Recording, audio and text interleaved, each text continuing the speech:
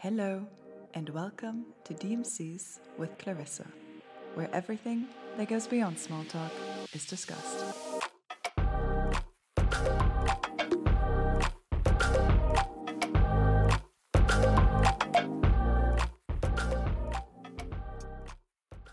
Hi, and welcome back to DMCs with Clarissa. Today I have with me Gigi, and we're going to be talking about the illusion of self-discovery. And I think it's quite an ironic topic to discuss today because we're actually recording this from Paris, which is the city I am spending some months in now to learn French and maybe work on my self-discovery, but we're gonna dive into that topic in a second. But before we kick it off, could you just quickly introduce yourself to our listeners, please? Bien sûr. Bonjour. My name's Gigi. I'm 25 years old. I met you, Clarissa, back in 2017, and I was in a very different place back then. But now I work in performance marketing, so advertising, and I live in London. So can you share your personal journey of self-discovery and acceptance, especially regarding the transition from a ballet dancer, which you were studying to become when I met you, to a marketing professional? Mm-hmm. Yeah, so I trained as a professional ballet dancer, and I'd been dancing ever since I was teeny tiny. I loved it. I was so passionate about it. And then maybe 5 years ago now, coming up to 6 years ago, I made the decision to leave that life behind, and it was such a pivotal moment in my life because ballet was my entire world. It was all I'd focused on as a child. Like, I left school, I took my exams a year early, I left school and I went straight into training professionally from 13 years old. I moved away from home, moved to France actually, and then moved to London, where I was training with the English National Ballet. And things were going really well, and then it was, as I became more up to that professional level, just the pressures and unfortunately a lot of things you hear about the ballet world are true. It can be a very toxic place. Like, I don't want to speak on behalf of other people. I know they have a variety of experiences, but for me personally, it has its ups and then it had its extreme downs, and I feel like it got to a place for me where I had to prioritize my health, so I made the decision to step away, and that was like the end of it. Felt like the end of the world because I'd been dancing ever since I was so young. It was my identity, so it was like I had to shed this skin. It was so painful. Also, you're leaving behind a passion and a true love. It's like you have heartbreak as well. So I was really, when I left, it was like I was starting my life from scratch. I had no idea who I was, what I could be passionate about, where I was going to go with my life. I had a real sense of panic, and it was really hard, really hard. How old were you? 20. Which is a hard age anyway. Yes. Yeah, so you're going through so much anyway, friendships. I feel like at that point, thankfully I had close friends like yourself who were really supportive, but I had also isolated myself from my friends and family when I was dancing. So again, I feel like at that age, many people are either in universities or coming out of school, and they have a core friendship group that they can rely on and talk to, and I felt like I was really quite alone. So again, that was something that was really hard to deal with. Mm-hmm. And maybe following from what you've just said, how did you really manage, I guess, to go forward and not kind of sink in this bubble? Because I think a lot of people do when really you have this identity of, especially within the creative industry, I think, even with being a singer or a dancer, and sometimes it's not even a choice. Sometimes they're just not maybe as good as they thought or as good as they'd hoped, so they don't get casted for any plays or casted for any performances. So then they're pushed out of this identity as well that is completely them. Now for you, I think it was very much a personal choice that you wanted to leave it behind. But how did you cope with this? Because you said you distance yourself from your family, you distance yourself from maybe even some friends that have known you throughout your whole career of being a dancer. So I think it was a lot of self-reflection that you did, or how did you handle that? It was...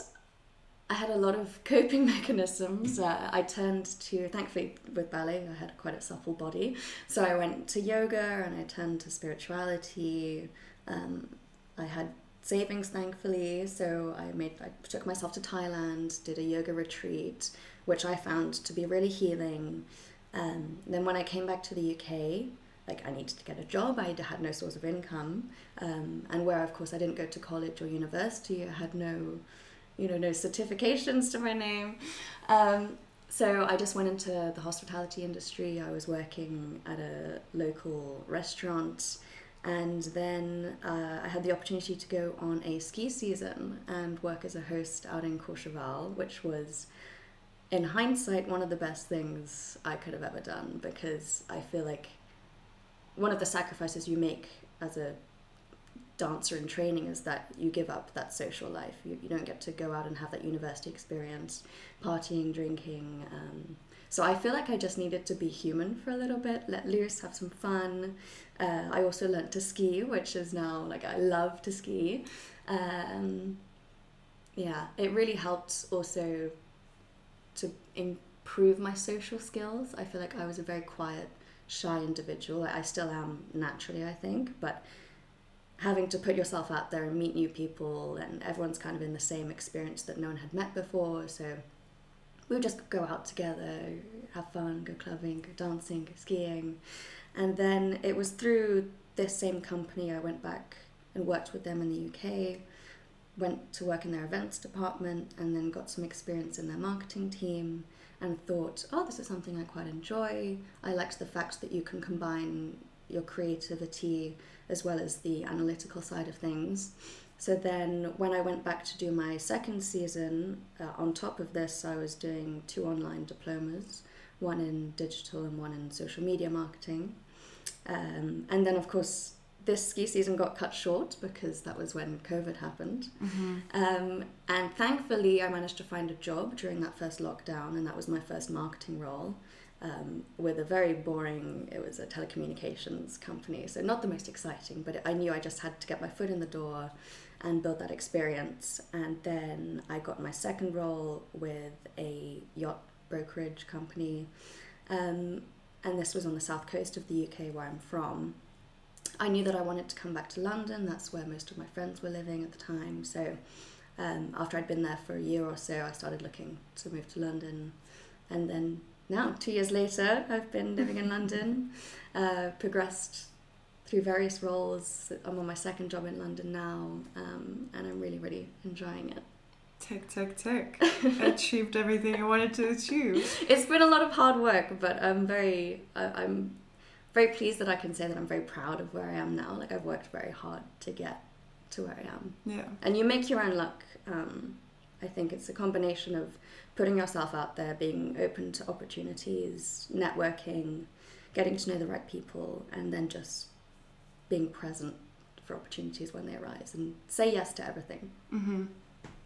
I think it's an interesting point that you made regarding the fact that kind of in the ski season you felt your confidence grow. Because I think the second that you feel, or you start to feel like yourself again, this confidence automatically grows. Yeah. And that was probably a transition that enabled you, that season that you were there. For sure. I mean, I think it's been a very long journey. Honestly, I'd only say it's the last year that I've really felt myself and happy. Because I think for a long time, like, I had to grow up very quickly with the dancing and moving away from home. Yeah, so 13 is very young. Yeah. So I feel like when I did try and socialise, and it's very hard to meet people in London as an adult, I guess. Lots of people who I was trying to connect with, they wanted to go out clubbing and go out drinking, and I think naturally that's not really what I enjoyed doing, but I thought, oh, I'm in my 20s, I'm young, this is what I should. I have to go out, I have to drink, I have to party.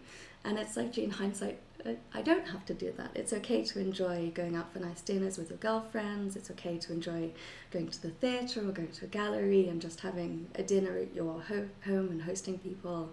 And it's only really in this last 2 years now maybe, that I feel like I've found people through other friends like yourself, for instance. You're very good at connecting people, and I thank you for that, that are on the same wavelength as me and enjoy doing the same things, whilst we're from a very broad scope of backgrounds internationally and thought-wise. It's a really nice circle, and it's nice. It's nice to have. That's good. I think London, honestly, it's such a love-hate relationship in this regard.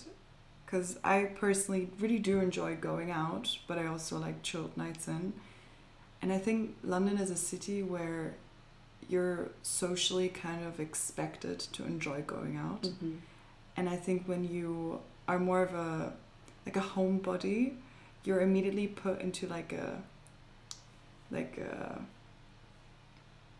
cupboard. Yeah. You're not cool, you can't hang out with us. Exactly. Like, oh, you're not cool, you don't like going out. Like during your studies, I think this happened a lot, and thank God I do enjoy going out, but I noticed it with a lot of people that I studied with. The second that people can tell that they're not a party person, they're like, ugh, this person's going to be so boring, mm-hmm. which I haven't experienced with friends that have studied elsewhere. Like there, it's very much like you study, and then on a Friday or a Thursday, you go out and you have fun.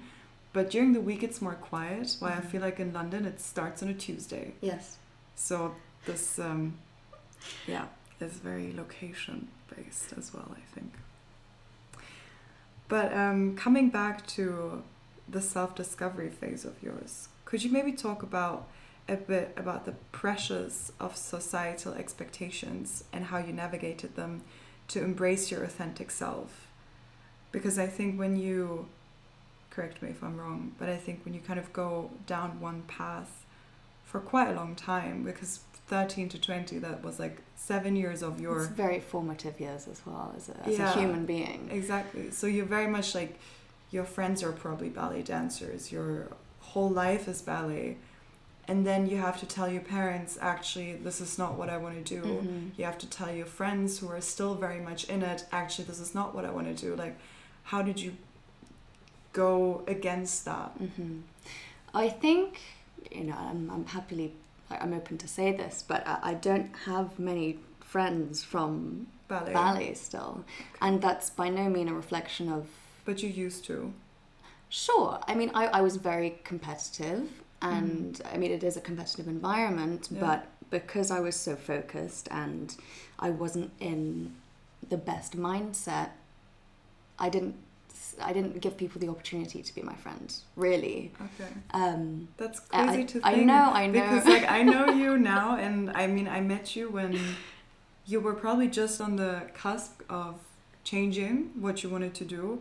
And I never saw the side of you ever throughout all the years. But I think it's because you weren't my competition. You weren't a dancer. Yeah, true. I wasn't a dancer. Well, I was when I was in 9. The clubs, maybe. When I was 9 years old, I was a very good ballet dancer. I'm sure. Great posture. Exactly. No, I mean, and of course, the conversation with my parents was very hard. I'm forever grateful the experiences that I had from my dancing. It took me around the world. I was open to so many cultures, and I had truly wonderful experiences. Some of my memories from dancing on stage will stay with me forever. So I'd never regret doing what I did. I definitely wouldn't be who I am now if I hadn't gone through all of that. But of course, your parents invest so much into that, like emotionally, financially as well. So it was a lot of pressure to sort of admit to them that it's not for me anymore. Mm-hmm. But it's been a process, but I'm building that relationship back, and it's going well. I'm very happy now. I'm so happy to hear that, because it is a journey for sure. Mm-hmm. But what was the event that happened that made you decide that it's not your thing anymore? Did you wake up one morning and you were like, I'm not feeling this? Was it over a period of time? I think it was an accumulation of different things. And I'm quite open about this. I did struggle with my mental health. I had a variety of eating disorders, which thankfully, I'm over. Yeah. And it just gotten to the point, I took a little bit of time out, and by a little bit, I literally mean a couple of weeks. I went back to it and was trying to do well again, and I was sort of back on top of my fitness. I was doing well, and I remember I'd gone to Wales to dance. I can't really remember what I was doing, but I remember I just didn't want to do it anymore. I just felt like I'm torturing myself every single day. You didn't enjoy physically, emotionally, mentally. Yeah. And I remember I just phoned my dad and was like, I want to come home. And I think he had obviously known for a while that I wasn't very happy, so he just said, come home and we'll sort it out and it'll all be okay. I think my dad has always had that kind of mentality that things will always work out in the end. Which is a really good mentality to have. Yeah, and they have. So yeah. Here we are. No, it's really cool. And you spoke about like friendships quite a bit as well, and maybe relationships during that time. And how did your experiences shape your understanding of friendship? And what advice would you offer to those who may be facing similar challenges in finding their people? I think just don't be afraid of rejection and don't be afraid to put yourself out there.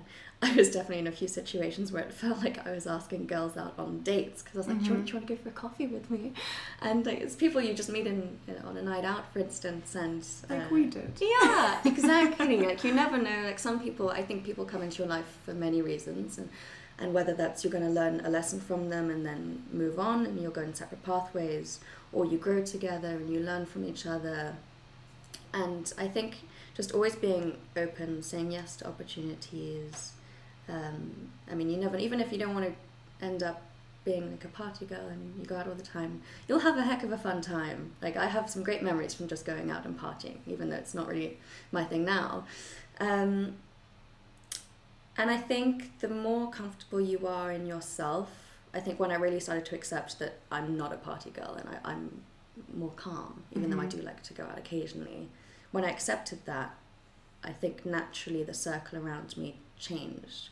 Like I believe kind of in manifestation and things like that. And the more you are comfortable in your own energies, the more you attract other people with similar energies. Yeah, I agree with that. I think this happens a lot, like the more maybe immature way of thinking, I want to be part of this friendship group, or I want to be friends with this person. It's like, okay, but do we really align? Like, do we have similar values? Do we enjoy the same things? Also, you should never have to try too hard to be friends with someone. Exactly. Like if a friendship is very one-sided, it's not really a friendship. Yeah. Like it's been hard.